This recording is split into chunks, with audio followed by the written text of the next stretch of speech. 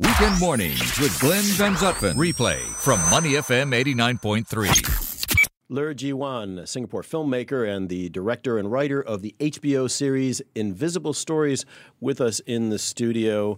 Ler, let's talk a little bit about the Singapore TV film scene. How long have you been involved? How many projects have you done here over the years? That's a tough one. Quite a number. Yeah. I mean, I started in this industry as a production assistant, which is a PA. Means you buy food and you do. It's pretty much the most basic starting point for anybody who wants to step into the industry. And this was way back. I think I've been in the industry for about 14 years, maybe. Wow. 14, thereabouts. Yeah. So I started from there and moved on to other departments and finally being an assistant director before I finally decided to direct. Well, no false modesty to move from production assissint to HBO it took some time. in 14 years. Pretty good. It's an impressive achievement. And Neil Humphreys, you've been watching this scene here for over 2 decades now. You know, watching it develop. You've even been part of it, though we don't need necessarily to go into. I've been on both sides of the camera. I've done writing and I've also performed badly in one or two things. Yeah. But I think it's so important. I'll kick off with the legendary quote at the Golden Globes this week from Parasite's wonderful director, Bong Joon-ho, who said, once you overcome the 1-inch tall barrier of subtitles, you will be introduced to so many amazing films. To me, that was the quote of the Golden Globes. It was very cutting. It was very incisive. Get over yourselves, get past the subtitles and see that there's a world of great TV and cinema coming out of Asia, particularly right now. Do you think that's the case? Yes, I think definitely that's the case. I mean, like right now there's this resurgence of it's the golden age of TV. It's because of the online TV. Like the streaming platforms. Yeah, the streaming platforms like HBO, and that allows us to actually speak to a broader audience, international audience. Like for example, a series like Invisible Stories can reach out to global audience because of an international platform. So it's a great chance for us to showcase Singapore culture to the world. You know? And I'm assuming that HBO will make Invisible Stories available across their online platforms around the world. Is that the plan? I think so. Yeah. It must be. You can certainly hope, right? It must be. Say it yes now, and then they have to do it. Yes. We're speaking with Ler Ji-wan, the Singapore filmmaker. And Ler, you know, there was a golden age of movies and mostly movies in the 50s and 60s in Singapore. Yeah. Like so many productions were being made, of course, in Malaysia as well as Singapore. The Shaw brothers making all those the great Shaws, movies. All those guys and the studios here. Yeah. And it was a very dynamic scene. And then it went away for a lot of different reasons that we don't necessarily need to get into, but political and otherwise. Yeah. But now it seems, in the 15 years or so that I've been here, that there is a resurgence. Yes. What is the key to bringing Singapore back into not only the local scene, but also maybe more of as a more regional player? I mean, of course, we saw, Crazy Rich Asians and all that, sort of hoopla in Hollywood recently. But how does the industry need to bring itself back to a higher level, to more prominence? I think the key to this, our art scene, right, is actually we need to establish ourselves more as a cultural entity. Like, how Singapore, we are so efficient and things like that. We are like, we always go by KPIs and things like that. So for a long period of time, focusing on our arts and culture wasn't the KPI. And as a result, and now we are at this age whereby it's actually cool, like it's coming back up, but we are expected to be artistic overnight. Yeah. And so there's this, but we haven't been investing in our cultural identity for the last 10 years. So right now there's this feel that in order to move forward, for us to have a bustling art and film scene, we need to really lay the seed and establish ourselves as a cultural entity such that foreigners, Western audience and audiences outside of Singapore will know what it is to be, what is a Singaporean film, what is a Singapore song, to know our art. So what are some steps that, some 2 or 3 practical steps that could be taken or that are being taken to make that happen, to become that cultural entity? Like lift all language restrictions on local and TV. That'll be number one. Yeah. I mean, we always try to homogenize things in Singapore. Like it has to be these 4 languages, and you need to learn your English and then your mother tongue and stuff like that. And on that point, as a director, and I've seen this myself. I mean, you're a writer-director. Yeah.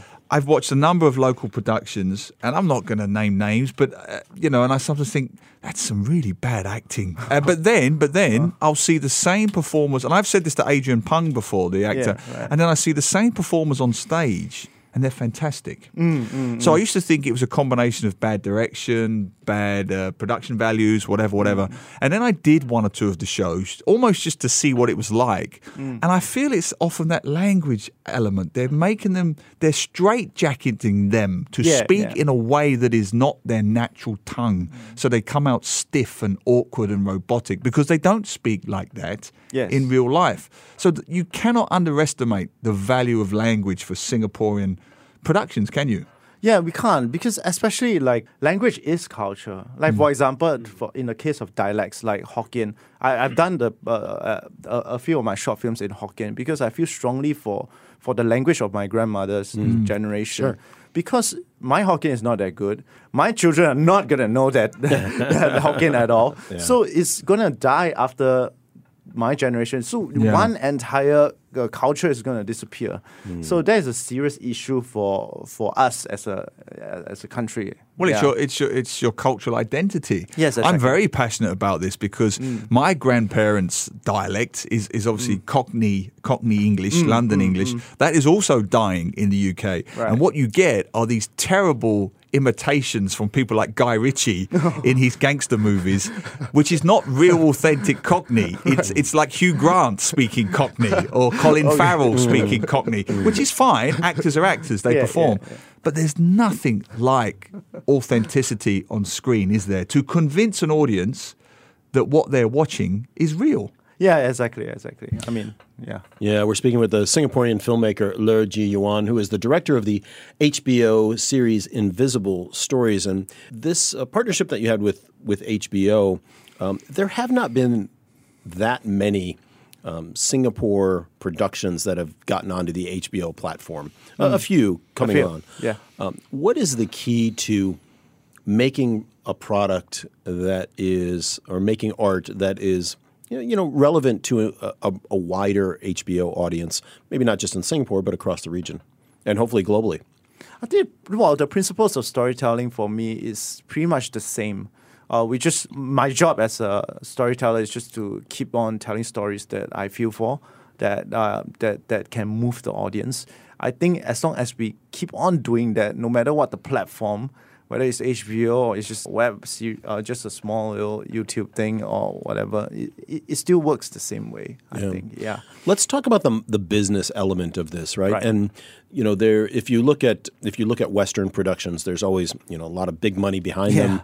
People come in because obviously the potential payoff is good. If you look at a Hollywood movie or something coming out of Pinewood Studios in the UK, how do we move ahead to get that kind of backing, that sponsorship, that money generated from maybe Singaporean or regional businesses? There are a lot of businesses with a lot of money here. How do we get them to get involved in the TV and the film scene here so that we can really raise the bar in terms of the production and the actors you can have and that sort of thing? Right.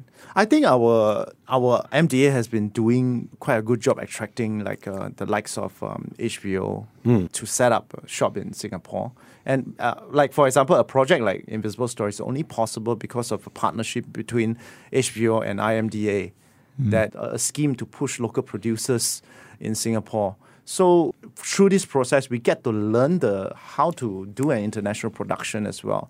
So it's in training our people to be ready when the opportunity comes along. So I guess it's just it's systematic. I mean, right now we are just trying to. We are still very young. We are just trying to get our people ready and the industry mature so that we can take on these bigger projects. How important is patience in the arts industry? Because you mentioned a good point earlier. This KPI culture dictates. I want a return on my investment now. I buy stocks and shares. I want this much money by this much time. If I invest in property, I want this return by this much time. Similarly with TVs and movies, because I've had some experience of this. If I invest in this TV series or your script, how much money will I make back? It's not that kind of mindset that we need, is it? Because that's just not how the arts work. So do we need a more patient approach to TV development, film development? I think my opinion for Singapore TV is that, yes, we do need a bit more patience. We need to invest in more diverse projects for Singapore TV and dangerous projects as well. So, I mean, some of them should fail, but we would have tried something.